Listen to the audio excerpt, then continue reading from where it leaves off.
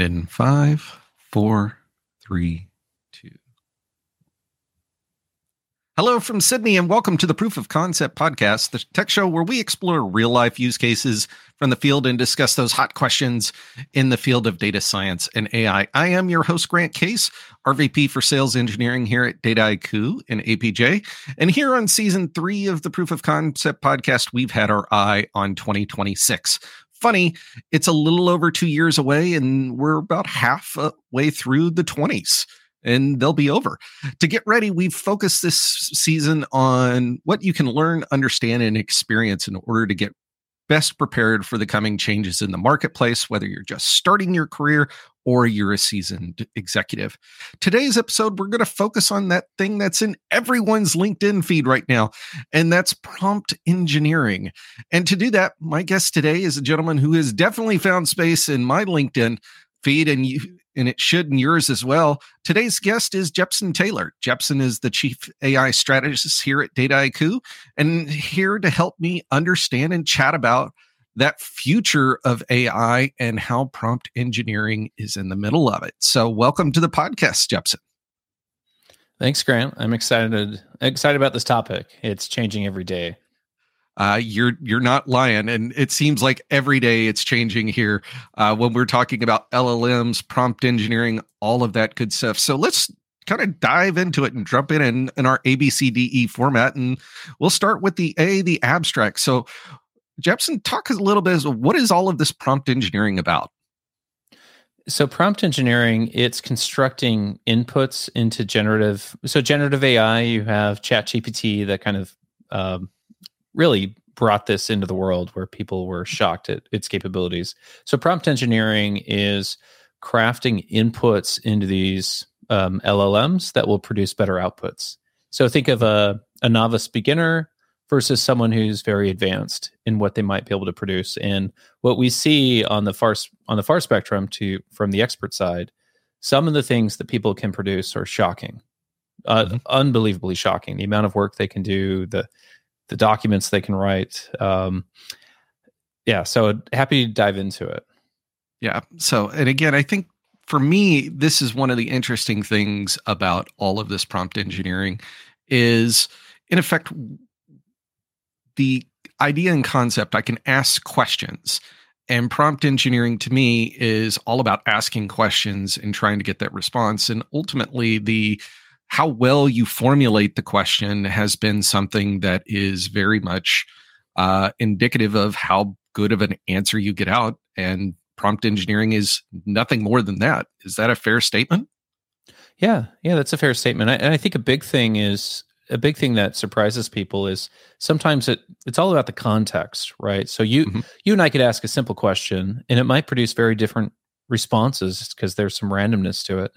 And for some of the best prompt engineers, the questions that are asked are quite long. There's a lot of context that's given, style, outcomes. What you're really trying to anticipate is you don't want to go through constructive criticism cycles or iterations, because you can imagine if you asked a very simple question, a one-liner, it might produce something that's not quite right, and you could give it feedback.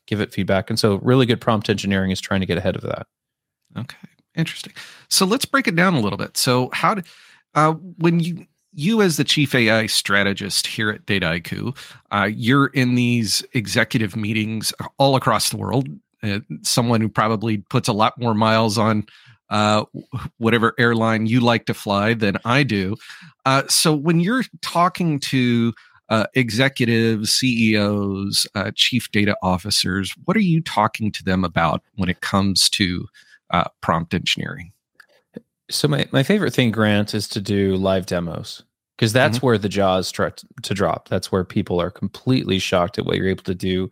One of the things I want to sneak in for the audience very quickly is we've already had prompt engineering before, but it's been very light. So someone being good at Googling. So you might have someone who's been Googling for a very long time.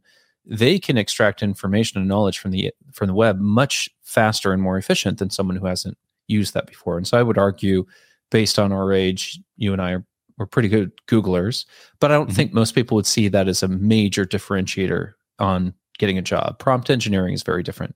So the thing I like to show people is I I'm a big fan of pushing people. And what I mean by that is I like to raise the alarm that this is moving much faster than they realize. And so to casually wait until tools show up on their doorstep, that is the wrong mindset for this. And so the things I'll often do when I'm presenting to executives is I'll ask what their priorities are. What do you have priorities in product right now? Priorities in marketing, sales? What are some of the executive functions that you do? And so I have a lot of fun showing them, let's build a marketing campaign right now, or let's engineer a new feature that your engineers might consider. Or how might I go after crafting an expert sales outreach message to an executive? Could I consume everything they've said publicly in the news and then have something that's on point? And so I have a lot of fun doing that, because you see the look in executive faces where they realize they need to do something. Mm-hmm. Mm-hmm. And I think right now that is absolutely something that every organization I'm talking to right now wants to talk about, this concept of idea of generative AI. And really, for me, the nexus of a lot of this is the prompt engineering itself. It is the secret sauce. But one of the things I'm hearing a lot about, and I'm curious to hear your feedback, is kind of two concepts that are happening right now. Number one is, the first is, well, is prompt engineering just going to become another programming language? Are we going to run into the, are we creating a priesthood of prompt engineers that is ultimately going to be the ones who can talk to the LLMs? What's your response to that? I'll lean into that, and I'm going to say something that's completely against it. And it's not my opinion, it's something else I heard. And I'd love to get your take on this. So to lean into that, for expert prompt engineers, for people that are really, really good, where they're experts at their domain, let's take a senior principal level engineer, and they've obsessed over prompt engineering. I think you're looking at a scenario where that individual can do 10 times the work. Like, it's shocking. The amount of work that they can do compared to what they could do before is unbelievable. The amount of code they can write, the unit tests, and they're not just producing massive amounts of garbage. They're not producing thousands and thousands of lines of source code. They're producing high quality code with unit tests, very well documented. And we see examples too, where I see examples where they can write code that is very tedious, code that they might lack the patience to work on. And so I think what you see is English is becoming the new programming language. There's also people talking about, you might have people gravitating to a single programming language. Think of pseudocode. So if you enjoy writing Python scripts, or whatever the master language becomes, just write all your code in Python scripts, and then you can ask for translation. So if you want to translate it into whatever the languages of the day, Julia, maybe, for instance. Well, I love that you said Julia, because I was going to throw that into the mix, but I was held back a little bit, thinking that maybe that might be too technical. But since you said it, we're going to lean into Julia. So Julia showed up 10 years ago. It was a while ago, and there was a lot of hype when it showed up, because just-in-time compiling, it can run just as fast as C. It was very friendly, like MATLAB or Python. But then, like people like me that rolled up their sleeves and said, I love Julia, I'm going to give it a try, it was missing all the libraries. Like, nothing was written for it. But now, thanks to GPT-4 and these new generative AI technologies, if Julia is the winner, you can start writing all the libraries. That's not a big deal. And so I love the idea of engineers being able to I wrote a Fortran 90 script. Terrible. Like, if I had to learn that and write it, it was awful, but GPT-4 wrote it and it compiled. And again, I think that's one of the keys. I'm a big fan of Douglas Adams' Hitchhiker's Guide and the Battlefish. I know we started out, for many of us, we had the AltaVista, Battlefish.AltaVista. We had Google Translate, but we never had that for the languages themselves. And I know a lot of organizations today are, they're still running up against, I have SAS code, or even I have JCL, or older languages still sitting out there, but they can never move it because they don't have either the time, willingness, or knowledge to do that. I see a lot of the prompt engineering to help with that, being able to ask the questions to actually get the response I need. Well, you're hitting on a very profound topic, and that is you have a bunch of archaic systems that run everything. So like trading systems, like you go into these bigger banks or these other organizations, you're standing on the shoulders of dinosaurs, like literally dinosaurs. Everything's written in Cobalt. It's written in old languages that are not well known.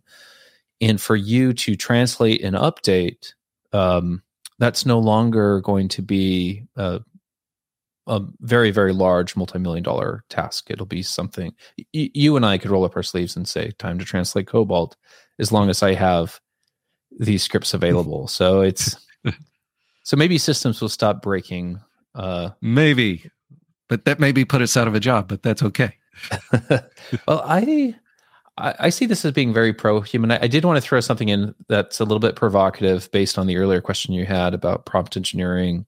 Because you could see the 10x engineer, or maybe even the theoretical 100x engineer. If you start building tools on top of tools and building apps based on requests, you're going to see that stuff show up. I heard someone say a couple weeks ago, if not a few months ago, that prompt engineering will be gone within a year. And which leads me to my second question: is prompt engineering just something that's going to be a flash in the pan? I just read an article from Professor Akar, King's College in London, in the Harvard Business Review. He's like, all of this stuff, it's all going to go away. It's more problem formulation than necessarily writing very robust and esoteric prompts to get things happen, because the AI is going to be there to actually do it for us. I think you'll see a trend. Whether or not it'll completely go away, that's to be determined. But you're definitely going to see a trend moving there in the right direction. So if we had someone join this meeting with us, and let's say it's a CEO, they tell us about their company, and then we ask them to generate a marketing campaign in front of us using GPT-4, it's not going to be as good as you have Dataiku. We've got some great marketing folks. We've got some great engineers. If they were all in the room working together, they're going to be able to build a fantastic marketing campaign. And not just one. They'll have multiple ones that are being scored, they're being prioritized, images are being built. And so that complicated, deep knowledge within technical marketing will just be thrown into a generative AI pipeline. So today, you and I might bet on the technical team at Dataiku, great marketers, great engineers in a room working together. But in the future, that CEO should be able to just make a request that this is my company, and I want some competitive marketing campaigns. And this goes back to the very start of this conversation. Really good prompt engineering is anticipating feedback. So if you throw that into the mix right now, that CEO will be disappointed. They'll say this marketing campaign feels very pitchy. It feels like 2010 all over again, and they'll throw all these things in. The experts that we mentioned would not. They would anticipate that. Excellent. So, and we'd love to hear back from you guys. What do you think about prompt engineering? Is this the future? Is this something that you're starting to work on yourself right now? Please drop us a comment here on YouTube, LinkedIn, or anywhere where you're getting your podcasts. So let's kind of compare and contrast this, Ben, or Jepson, sorry. One of the keys for us has been in this discussion, and we kind of alluded to it earlier, what's the difference really between something like what we were talking about, Google, versus what the prompt engineer is? Well, and any other question formulation, really. So this is a really big question that you're bringing up, because the contrast is it's a step function change. So the analogy I'll give is when I use Google today, it feels like I'm going back in time to 2001, which is fascinating because I don't think you and I would have complained about Google 9 months ago. Just like, yeah, it's great. I have a bug, I throw it in, I go hunting, I read enough Stack Overflow, and eventually I might find the solution. But let's be honest, it might take a few hours. Now with generative AI, it's like surgery for knowledge. You're going right to the specific thing that you could have found. The internet, I tend to be a little bit more emotional when I start to compare things. And so now when I think of the old way of doing it, it feels like I'm going to the knowledge landfill. You'll go look at a blog. This blog is garbage. You'll look at another blog. It's the wrong version, wrong system, no longer applicable. This screen is, just somebody trying to game the Google system to get clicks. Yeah. Well, in some of that, you're bringing up another really good point. Some of that, it's not aligned with your knowledge retrieval or access. So oftentimes when you're clicking through to get something, there's a paid incentive. Like the perfect example is go and type something into Google Images. A lot of the images you're being shown have watermarks. That's not what you wanted, but that's what Google's being paid for, because when you click into those image services, you're more likely to pay and they'll get some fraction of that. And so I'm fascinated by the disruption in the market. If you were an image hosting service, how do you compete against the Midjourney solutions, those generative image solutions, when have humans in it with hands? Yeah, a lot of the issues are getting fixed. Like some of the artifacts are quickly going away. I think it's going to be harder and harder to know the difference. And I think for me, when I try to think about just this compare and contrast with, and let's continue to use Google. So when we think about kind of the prompt engineering, Google has always tried to infer context, right? So, if I'm asking a question here in Australia, they're going to try to put the Australian slant on it. Whereas if I tell me about, or find me the site catch.com.au is a very used site here, but I would never really be prompted with that in the US. It's really the context for me and being able to really use the input data. So giving the boundaries and constraints on what, instead of having just do dash site, colon, whatever site to ignore, or plus this site Stack Overflow, the context, the ability to add the context and the parameters and contrast becomes, to me, is what makes this leaps and bounds ahead of anything else I've seen up to this point. Well, in the example you brought up, that is expert level Google search engine. Like most people do not go to that level, but also what you're bringing up, it feels very robotic, very mechanical, doesn't feel very human. But GPT-4, on the other hand, feels totally human. You don't have to, like Alexa, you don't have to say commands the exact way that you intended. You don't have to put in the Google chains the exact way that you had to before. You can just have a very human conversation. And I think that, to me, is one of the keys when we start to compare and contrast the prompting ends up being, I'm writing another episode right now, and I can have a conversation back and forth, and it's very natural. And that naturalness is what's really kind of, to me, is what the value is in a lot of ways, and kind of dovetails us nicely into kind of our next set of discussion point is, when we think about what this does and what prompt engineering does, the value, how do I make money, save money, improve the customer experience when it comes to prompt engineering and these generative AI? And I think the sky is the limit. To me, it becomes the value is in, almost for me, it's the ability to kind of go back and forth with it. I can have, it's like having a conversation.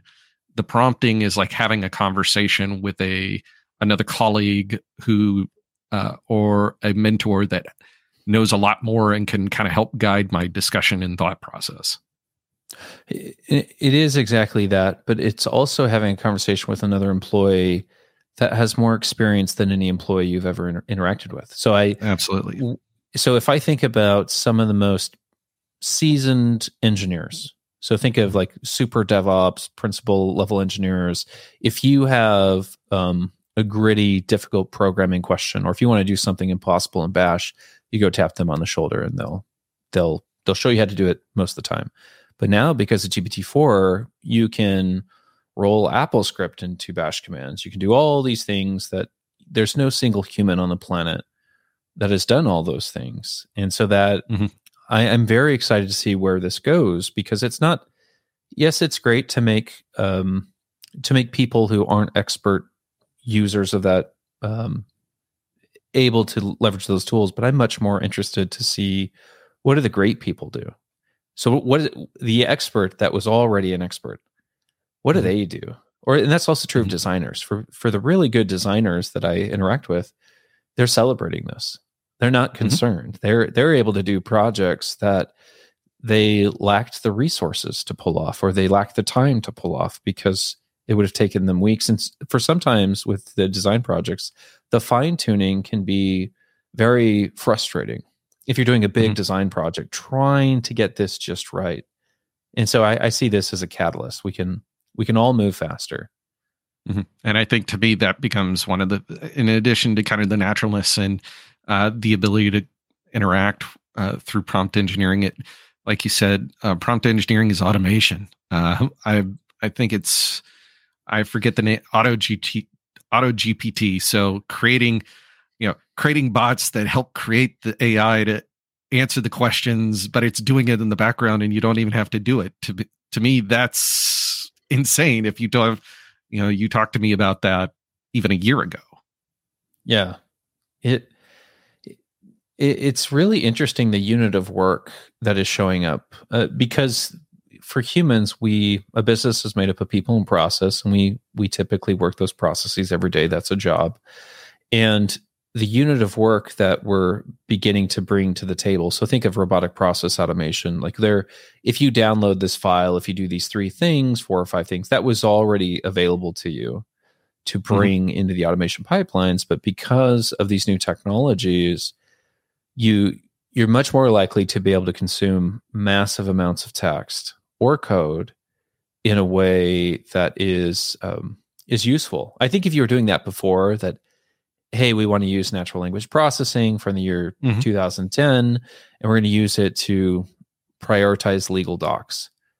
That sounds very brittle. It sounds like more work than it's worth. But today, it sounds game changing. Absolutely. And for those who have an interest in this concept, John Blick, who was with us last season talking about kind of taking your own kind of consciousness and the digital twin, that's a great podcast and is very relevant to this conversation when we're talking about LLMs. And of course, what do you think in terms of deliverables? Please drop us a comment. Find us on Spotify, LinkedIn, YouTube, and anywhere else you might get us. We'd love to hear your comments as well. So that takes us kind of to the end, Jepson, and to the evolution part of the conversation. So I'd like you to put on your prognosticator's cap. Where does prompt engineering go from here? It's a new frontier. So the analogy I'll use is imagine humans around the campfire, and this is the campfire of knowledge. You feel safe. You can go over to this region of the camp, over that region of the camp, and if you go beyond that, you have new novel discovery. So this could be scientific breakthroughs, code breakthroughs, creative breakthroughs, and so where we go from here, I think on all fronts, you're going to have humans doing things that humans didn't know they could do. And so we see examples today. We see generative AI art that I would argue humans can't do within a timeline and budget. And mainly I'm going to say less than $10,000 1 week. There's generative AI art that humans cannot do. And then that will also be true of code. There will be code that humans can't write. It's so incredibly tedious. It's so incredibly complicated. The guarantee of failure with a human writing it is almost absolute, like almost 100%. So I'm really interested to see, but also the cleanup. I think the last thought I'll throw into this, I'm an optimist. I think very good things are going to happen with this. And I think today you have a lot of humans that are spending time keeping legacy systems running, stale processes working tomorrow. And I'm really excited for a lot of that to become automated. So a lot of these people are evolving process, working on new process, new innovation. I think there's a level of urgency for the work that's coming out of generative AI to end up in healthcare. After COVID, I think it's really raised awareness around our lack of data literacy with healthcare data. We never leveraged the full strength of the global data when it came to COVID, and I think very good things on the horizon. Education is another one. I like to joke and say, unfortunately, you and I had to read books, and like I don't know if you want to throw a domain under the bus, but thermodynamics, I hated it. Physical chemistry, I hated it. There's a list of different things I've learned. I hated them. And if you think of the authors, they're not expert storytellers. That is not their expertise. They knew the math, they knew the science. There's going to be a future generation of humans that will be able to learn very advanced topics where when you and I were trying to learn them, it felt like going to the dentist, and it was not fun. And I don't think we learned them as well as the new generation when they're learning concepts through analogies, and take your favorite movie character or cartoon character and they'll just roll it into the lesson for you. So I'm so excited on where this goes. Yeah, me too. And really, for prompt engineering, I think this is one of those, it's going to be incredibly important. It's a skill set that we're all going to need to know. There will be various shades of ability. But to me, the sky is the limit on the ability, being able to have a conversation with whatever LLM is in the future. The ability to automate a lot of what you're talking about is tedious. The one caveat I have at all of this, and this is always to LLMs in general, is the concept and idea, are we about to go down a road where we're going to wall off a lot of knowledge? Because we talked about it earlier, the Google payment of AdWords, the ability to, in effect, monetize a lot of this knowledge across the web, and Google being able to do that, even if we're doing unsophisticated prompt engineering, the ability to get to that information much more quickly and in one location, does that in effect say, and we even saw this with both Twitter and Reddit recently, closing down a lot of API access because of the concern of that knowledge going to others, and that knowledge, in effect, that value not being realized. Does that stop the web and the way we've we've seen the web up to this point in time? Just because I can now do the context, I can give the context, I can give the instruction, I can get my answer. I don't have to go to Stack Overflow to do it. That to me is the one concerning point of all of this, and that's around just generative AI in general. So.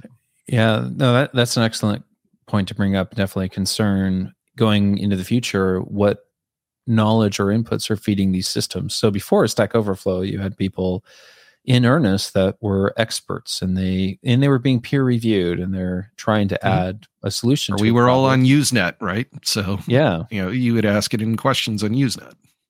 Yeah.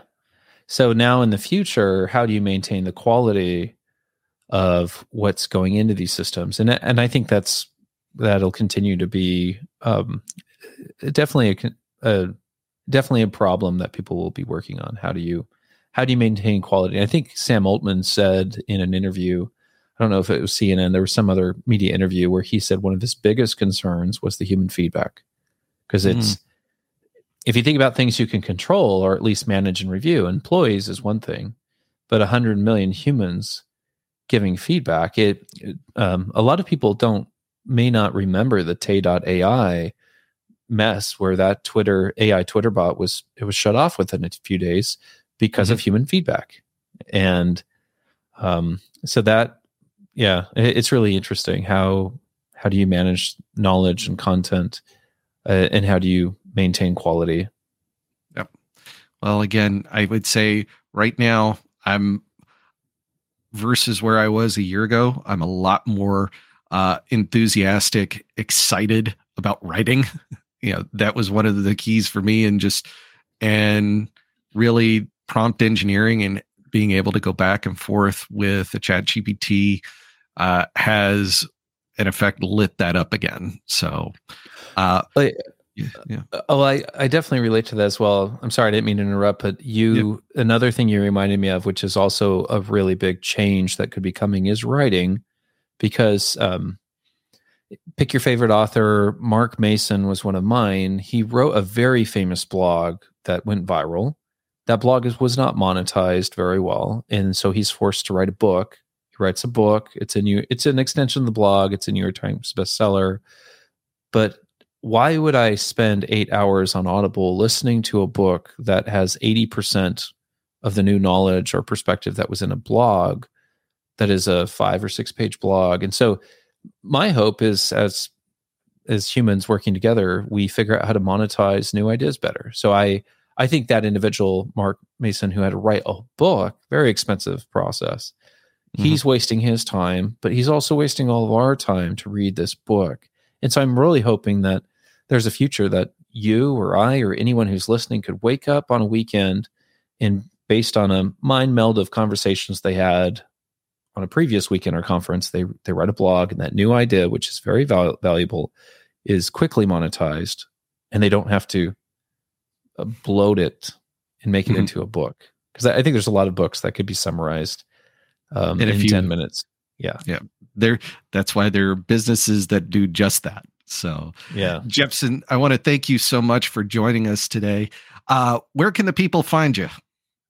I'm most active on LinkedIn, Jepson Taylor. You can find me there. I also have a domain, jepsontaylor.com, where I try to keep various things about me, past talks, bio, galleries, whatever I'm curious in at the moment.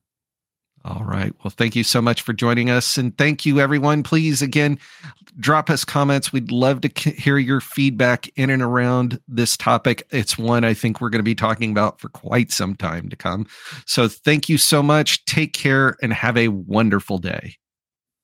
Thanks, Grant. That was really fun.